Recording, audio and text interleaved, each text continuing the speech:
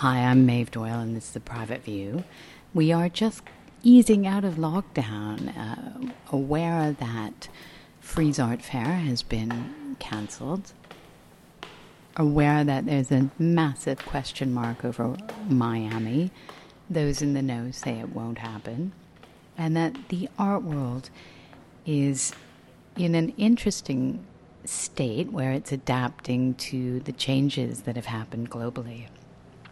For the past 10 years, celebrities have influenced the popularity of artists. Really, I think, well, maybe longer than that, but certainly since Instagram, photographing a celebrity with an artist can spike his sales.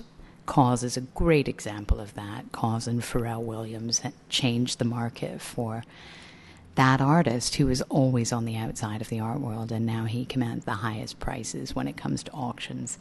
Banksy as well. But what I did want to mention today, as we're easing out of lockdown, is what celebrity collectors have done for artists' careers. And I'm just going to go through some of the celebrities who make a lot of money doing what they do, and the artists they collect. And I'll start with Leonardo DiCaprio, who collects Takashi Murakami, Jean-Michel Basquiat, R. Crumb, Ed Ruscha. Leonardo grew up in L.A., and his father had something to do with comic shops. I think it was a side job where he made cash, going from book collector, comic book collector to comic book collector, and cartoonists like Robert Williams or R. Crumb to local vendors. Apparently, DiCaprio's father is still close with Williams, and their commitment to the art world is deep. Leonardo's father, along with Leo, co-produced a Netflix documentary about the Polish painter and sculptor Stanislaw Sukalski. It's on Netflix now, and my point with this is the profile that a celebrity has can really take an artist like Takashi or R. Crumb or Ed Ruscha from the art world into the mainstream very quickly. DiCaprio is now a prominent art collector. He's known in the art world, and he's amassed works by artists such as Frank Stella. Apparently, he's optioning the right to the Ennio Philbrook story. Ennio Philbrook was the intern with White Cube who falsified or allegedly falsified documents at Christie's of artwork that he had, and he is now in jail. Other celebrities who influence what people think of the art world, which used to be a place for people wearing black and taking notes in moleskin notepad, and now is a very glamorous hobby, interest. It's almost akin to fashion in terms of the way people watch the art world. Plus, remember, galleries are a great place to Instagram yourself. One of my favorite comments came from Sadie Cole's gallery when lockdown happened, and it was about the end of the artwork being used as a backdrop for Instagram. But the influencers in this case moved into Timothy Taylor Gallery near Mount Street recently, and that is with their shop called The Row, and that's Mary-Kate and Ashley Olsen. Mary-Kate was an intern for superstar photographer Annie Leibovitz, and she photographed the twins many times. Ashley has been rumored to date George Condo, who created a fashion advertisement for their brand The Row. Ashley then moved on to the artist Louis Eisner and Max Snow, who's Uma Thurman's nephew, I believe. You see how small these circles are. It's not unlike the Haring, Warhol, Basquiat vibe in the 80s. Everybody knows everybody. The point that I'm making is if you go to The Row on Mount Street, you'll see something to me that looks like a James Turrell. I didn't get to investigate that prior to lockdown, but there is a big luminous neon type of piece that actually might be an LED light. I will look when it opens again. At their New York shop, near the dressing rooms, there's a Basquiat and a Man Ray, and Mary-Kate has said, all I really need to live happily is my bed and the art around me. And that work includes Andy Warhol, Thomas Ruff, and Araki. So if you've been reading the headlines lately, Mary-Kate ended up homeless during lockdown, and hopefully her art collection kept her company. Bless you, Mary-Kate. We hope you are well. Perhaps the most famous couple to collect art and influence the masses are Jay-Z and Beyonce. Jay-Z's known to own numerous Damien Hirst pieces, and he has rapped about being a fan of Shepard Fairey, Pablo Picasso, Andy Warhol. Forbes magazine estimates Jay-Z's art collection is worth over $70 million. His wife Beyonce collects too. She is always on point in making sure that when she does fashion spreads, she uses African-American photographers. In 2014, Beyonce visited the David Zwirner Gallery in London to see the Kerry James Marshall exhibit, and reportedly is a major fan of the artist. I think we know this by watching what's happened to his career in the last few years when rappers like Swizz Beatz and Puff Daddy, Sean Combs, made sure they bid up his work at auction, so he became one of the top prices commanded for an African-American artist, a living African-American artist. This speaks volumes because what Jay-Z, Swizz Beatz, Puff Daddy, Kanye to a certain extent are doing is they're driving up the prices of African-American arts, ensuring their place in history. A very important relationship between commerce, history, and the art world. Never underestimate how history is written and who it's written for.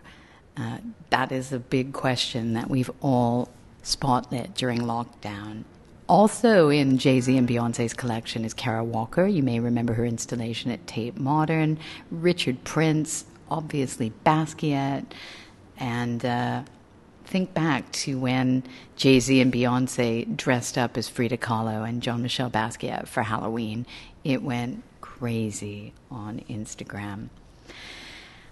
There's Brad Pitt and Angelina as well, but Brad Pitt collects on his own. I believe Angelina does too. Brad Pitt is said to be almost apprenticing or working in the studio with Thomas Houseago sculptor. He's a British-born, LA-based sculptor who had the courtyard at the Royal Academy.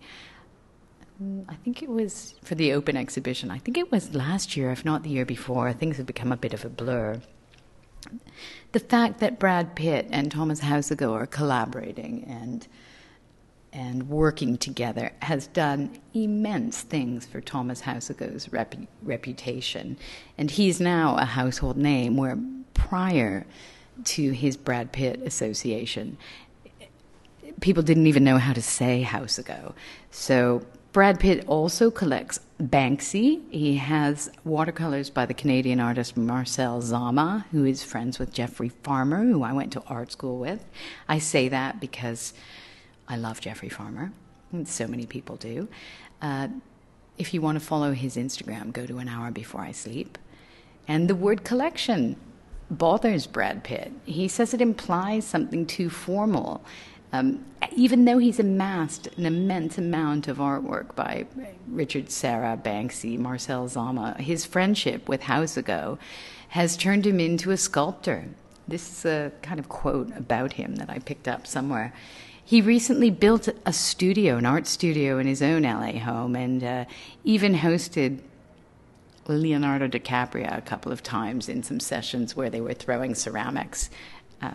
Thank you, Thomas Houseago, for forging that relationship. It makes the art world a lot more accessible to the masses with your involvement. So When Stefan Brüggemann teamed up with Iggy Pop, both of them crossed over into a different realm. The show at Hauser and Wirth with the black walls and Iggy's voiceover is something that stays with me forever. And my interview with Stefan Brüggemann, who has an upcoming show at Hauser and Wirth, I think it's either online or in real time. Everything's a blur, as I said, but the collaboration is still the most interesting of all of Brüggemann's work in my mind. Have a listen to this interview. And another name that was impossible to say, Stefan Brüggemann. If you see it written, it's kind of hard to pronounce for me. Maybe it's not for you. But when Iggy Pop was involved, I practiced and practiced and practiced. And Stefan has a great story about phoning Iggy up and just saying, would you do this? And Iggy's like, yeah, why don't you be in my studio at this time next week? It all happened in Florida. Have a listen. I'm incredibly excited to be here with Stefan Brüggemann, whose show Hyperpompulist, did I say it right, Stefan? Yeah. Opened at Hauser and Wirth about 3 weeks ago, I believe. Yes. It was a very, very busy night on the street. There were the most fashionable people I'd seen in a long time. I'm sure I saw Marc Jacobs at your opening. But I don't want to go into that too much because it's a little bit superficial. Your transformation of the space at Hauser and Wirth was daring, to say the least. And I'm not going to spoil it by saying too much. I'm going to hand it over to you. Can you tell us about the beginning of the idea for this piece? Well, and what Hyperpompulist means? Yes. Well, I came with this concept for the exhibition. Palimpsest means it's a manuscript that it's been overwritten. So that's the idea. And so I came with this idea of how society is being generated. No, we create so much information constantly by the second now, and everything is posted, everything is distributed in such a fast manner. Thank you, by the way, for posting. You were going to be here. Yeah, exactly.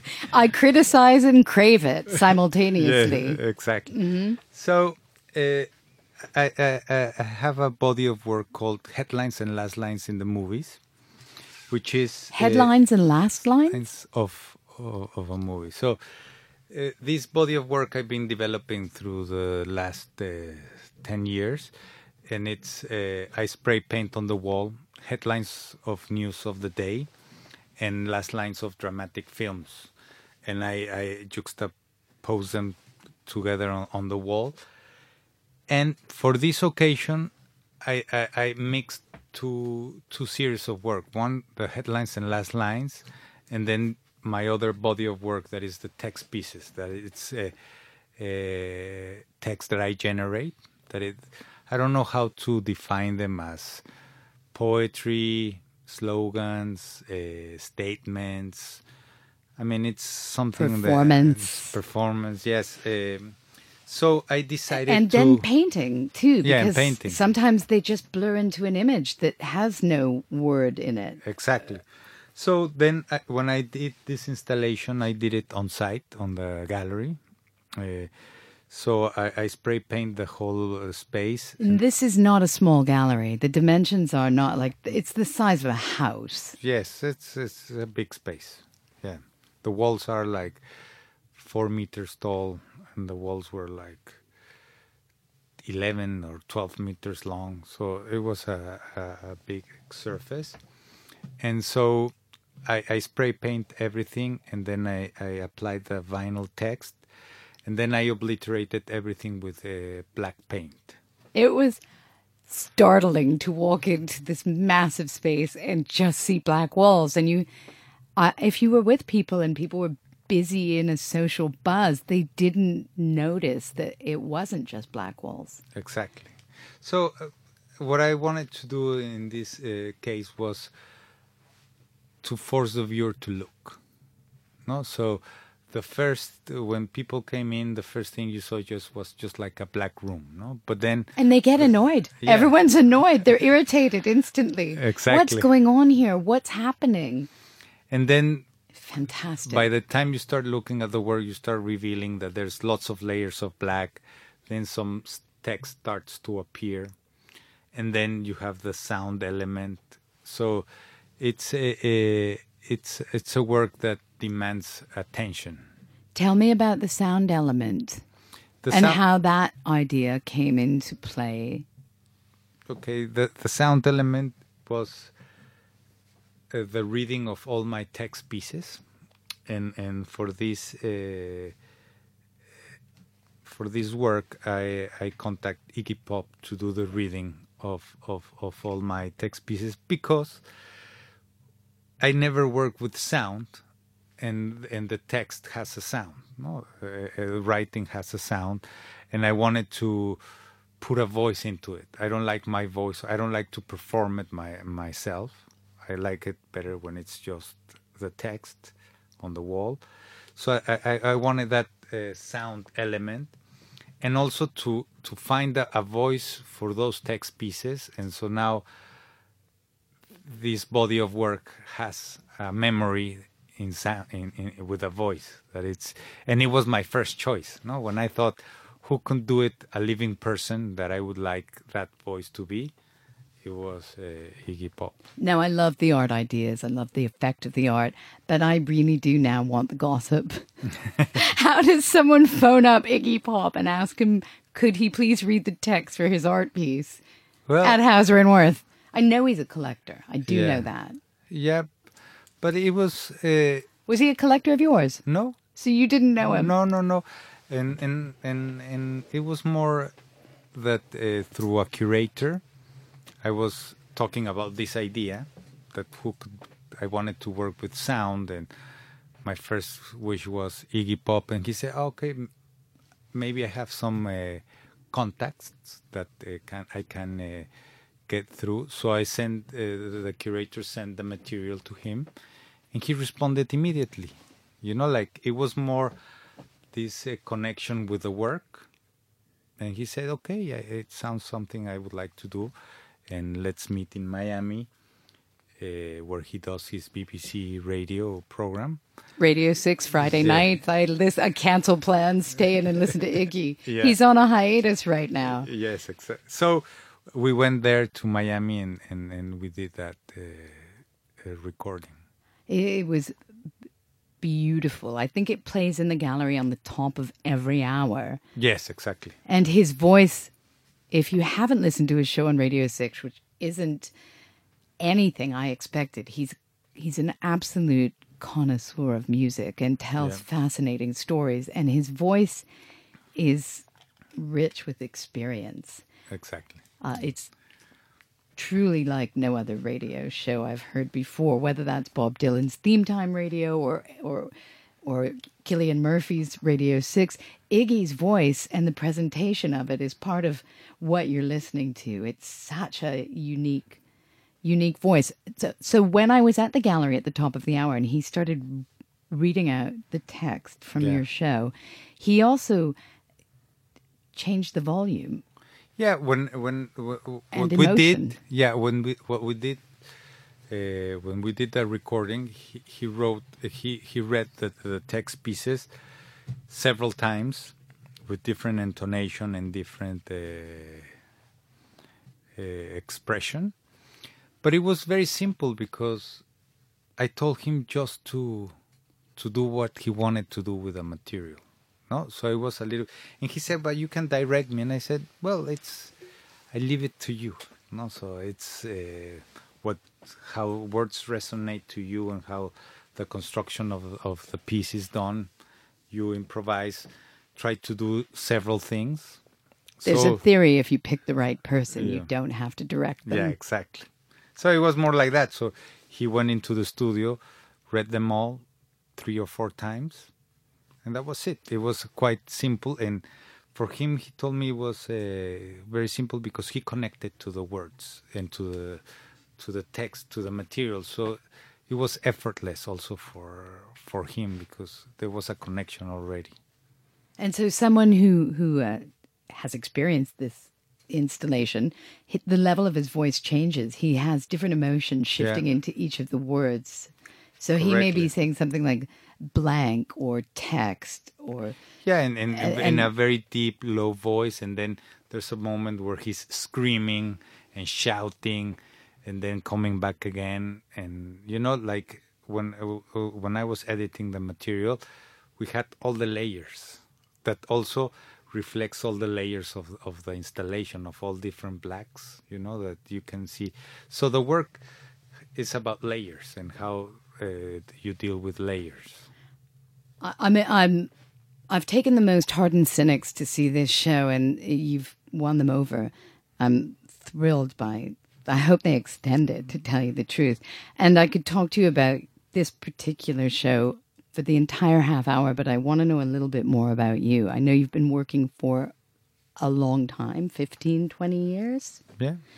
How did this start? I know you have an interesting balance of Germany and Mexico. You live between two countries. Is a very contemporary way of living as well, which I like. Can you start from the beginning? Well, we'll clear out another 2 hours. I was born in Mexico City. Vibrant. I was raised there, and then in '98 I started to come to London, and then I've been. Was your mother Mexican, or my mother Mexican, father German, and both of them are archaeologists. So that's how they met in Mexico. But that influences your work as well. In an opposite way. No, I'm more interested in the present future than in the past. No, for me, it's my investigation or my observation is more into the present future. So, but yeah, obviously there's a connection on sociological human behaviors and how society is made. So you came to London presumably to study art or to practice art? No, just to because it's London. Yeah, I mean, I was very interested in music. No, I think London. I was more attracted to all the music that it was produced here, more than the art. So, for instance, well, since this. Sex Pistols to all the electronic music, like the reggae music. There's the variety is very vast. The Clash. The Clash, and very rich in how they mix together and produce politics. Yeah. So that was one of my interests to come here. And did you study art?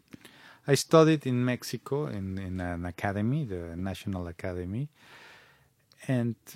but I really don't believe in art schools. Like whenever I thought of like the idea of studying in a university here, I thought it's so expensive for what It's a business. Basically, I think art is an act of freedom. No, so I think you learn more things another way. Like art has that ability of reinventing or questioning itself, that it's not like you're going to become a doctor, that you need to do a surgery. Right. You need those knowledge and procedures. I think art is basically the other way around. No? Yeah, no, you're absolutely right. It's about examining what they're teaching and taking that apart, rather than learning what they're teaching and reinventing your own route. Yes. Because the moment you're following another way of doing art, you're already becoming a mannerism of something. So then I think there's a contradiction there. Oh, fantastic. So the most striking thing about walking into your black room at Hauser & Wirth is, aside from it not being a black room, how this is a gallery. It's a selling space. Yeah. This isn't a museum.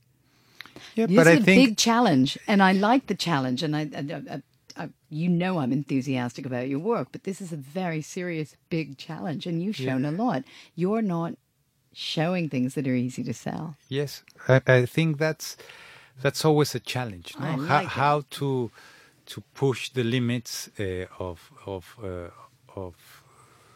the place where you're exhibiting, no, and also that it works. Yeah, but to talk gallery, that's a blue chip gallery, one of the top 10 most powerful galleries in the world, into doing it is... Yes, but they were also encouraging to do it, no? You know, they have this ability to give you freedom, no? And it's a challenge, no? It's a discussion, a tension between the artist and the gallery, and at the end it worked well, you know, like the works have been sold, and you know, you have to figure out. I mean, as an artist, I prefer to do first the work and then figure out how we're going to sell it. No, but it's part of the equation. But you don't think well, in my case, I don't think the other way around. Like, what can I do that I can sell?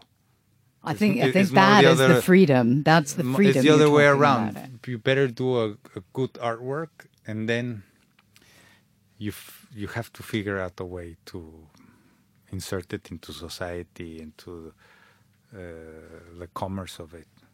What I understand from your work is that it changes drastically from show to show. Perhaps I'm wrong. I saw an interview you did with Hans Ulrich, the incredibly famous curator, in 2003.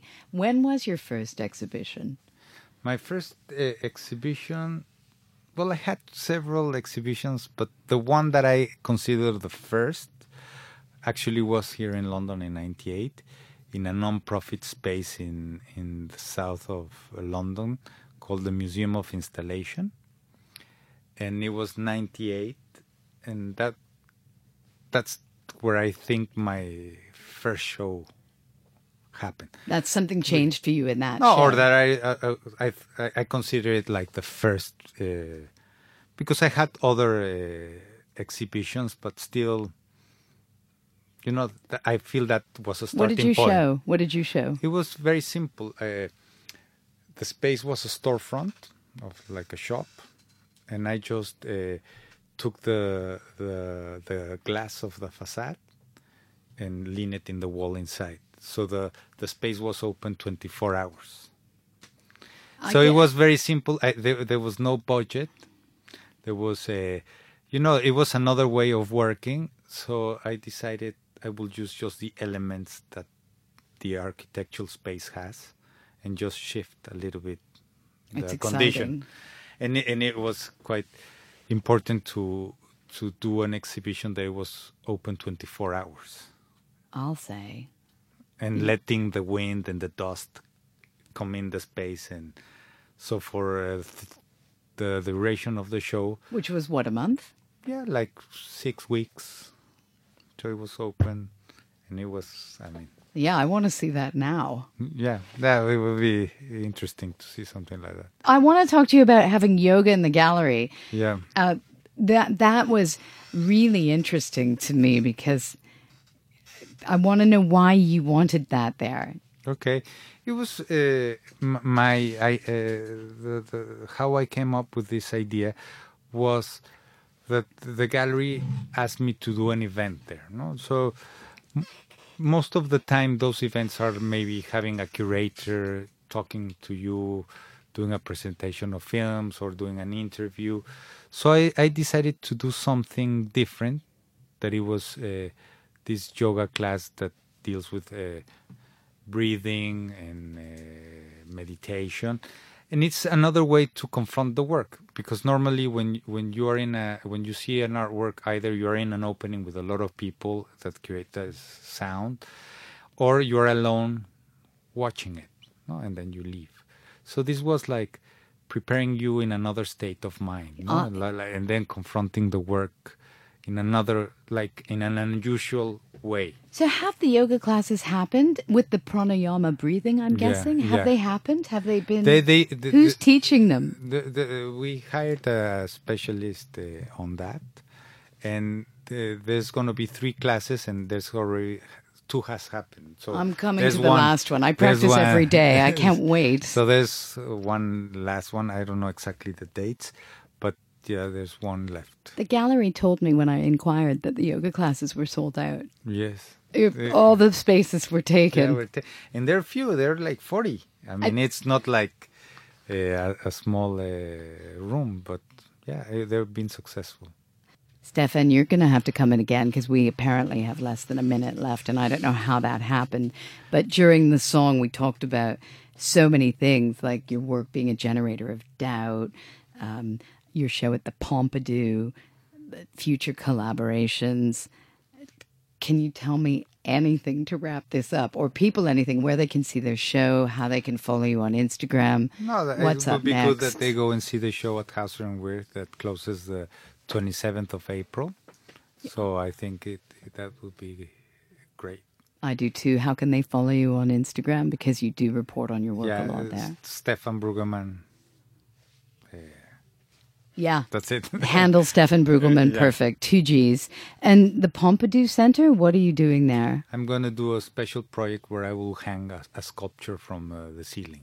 The gorgeous building. Yes. If you were looking at any shows today that weren't yours, what would you be looking at?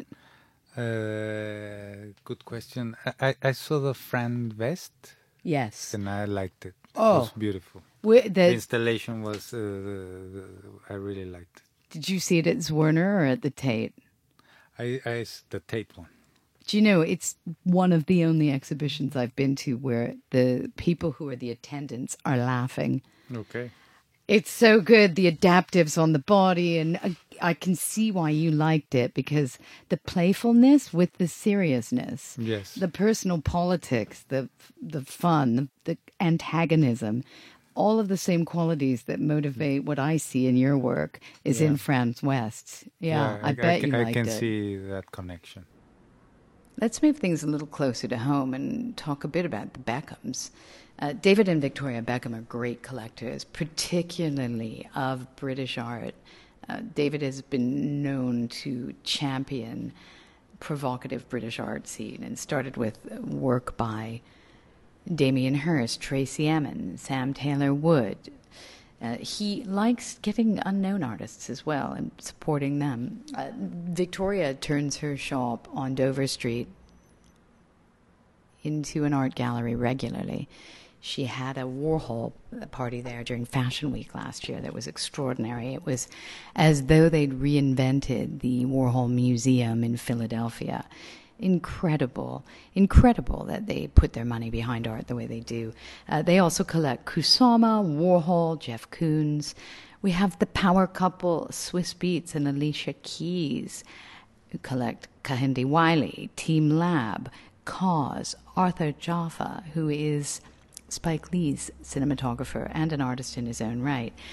Swiss Beats and Alicia Keys influenced P. Diddy, Sean Combs, to make the highest bid ever for Kerry James Marshall's work in 2018.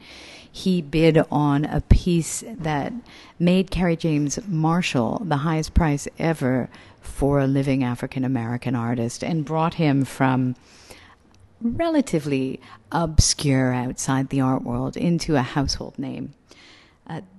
Gwyneth Paltrow, Goop Gwyneth Paltrow, started off as a art history major before becoming an actress. She has been collecting since she was a teenager. There's a rumor that she's related to Cy Twombly in some way, or the families are connected, but she has Cy Twombly, Kenny Scharf, Jean-Michel Basquiat, Kusama, and who knows how much more art. Chris Martin reportedly bid against Charlize Theron on a Banksy piece years ago, and he didn't back down against Charlize in a questionable bidding war by some. He actually played it out and got the piece, and I admire him for it.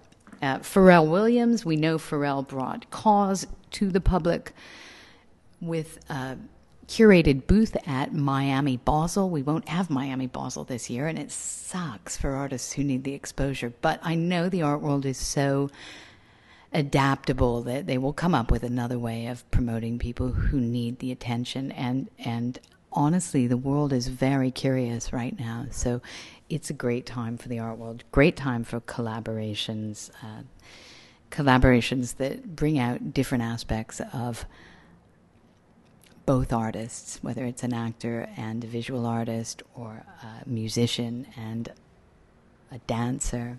You get what I'm saying. There's a long history of artists collaborating with celebrities, dating back to Elsa Schiaparelli and Salvador Dali in the infamous organza dinner dress with a painted lobster. But we do move through things to Alexander McQueen and Damien Hirst, Sarah McCartney and Ed Ruscha, Lady Gaga and Jeff Koons, Farrah Fawcett. Do you remember Farrah Fawcett, the Charlie's Angels actress? She did a collaboration with Keith Edemer. Her organization, the Art Production Fund, was producing a collaboration between Farrah and the artist. And the artist, Keith Edemer, was said to idolize Charlie's Angel, and he asked her to be his muse. That's a whole other subject, the artist and his muse. But when creative figures come together, it's always exciting. Definitely look into Stefan Brüggemann and think through what the possibilities are of when two creatives get together, how the electricity just sparks, especially when they're from different mediums. Thank you for listening to A Private View. I'm Maeve Doyle. If you have questions, please don't hesitate to email me, Maeve at maevedoyleart. It's spelled Maeve at maevedoyleart.com. Subscribe if you like the podcast, and thank you for listening.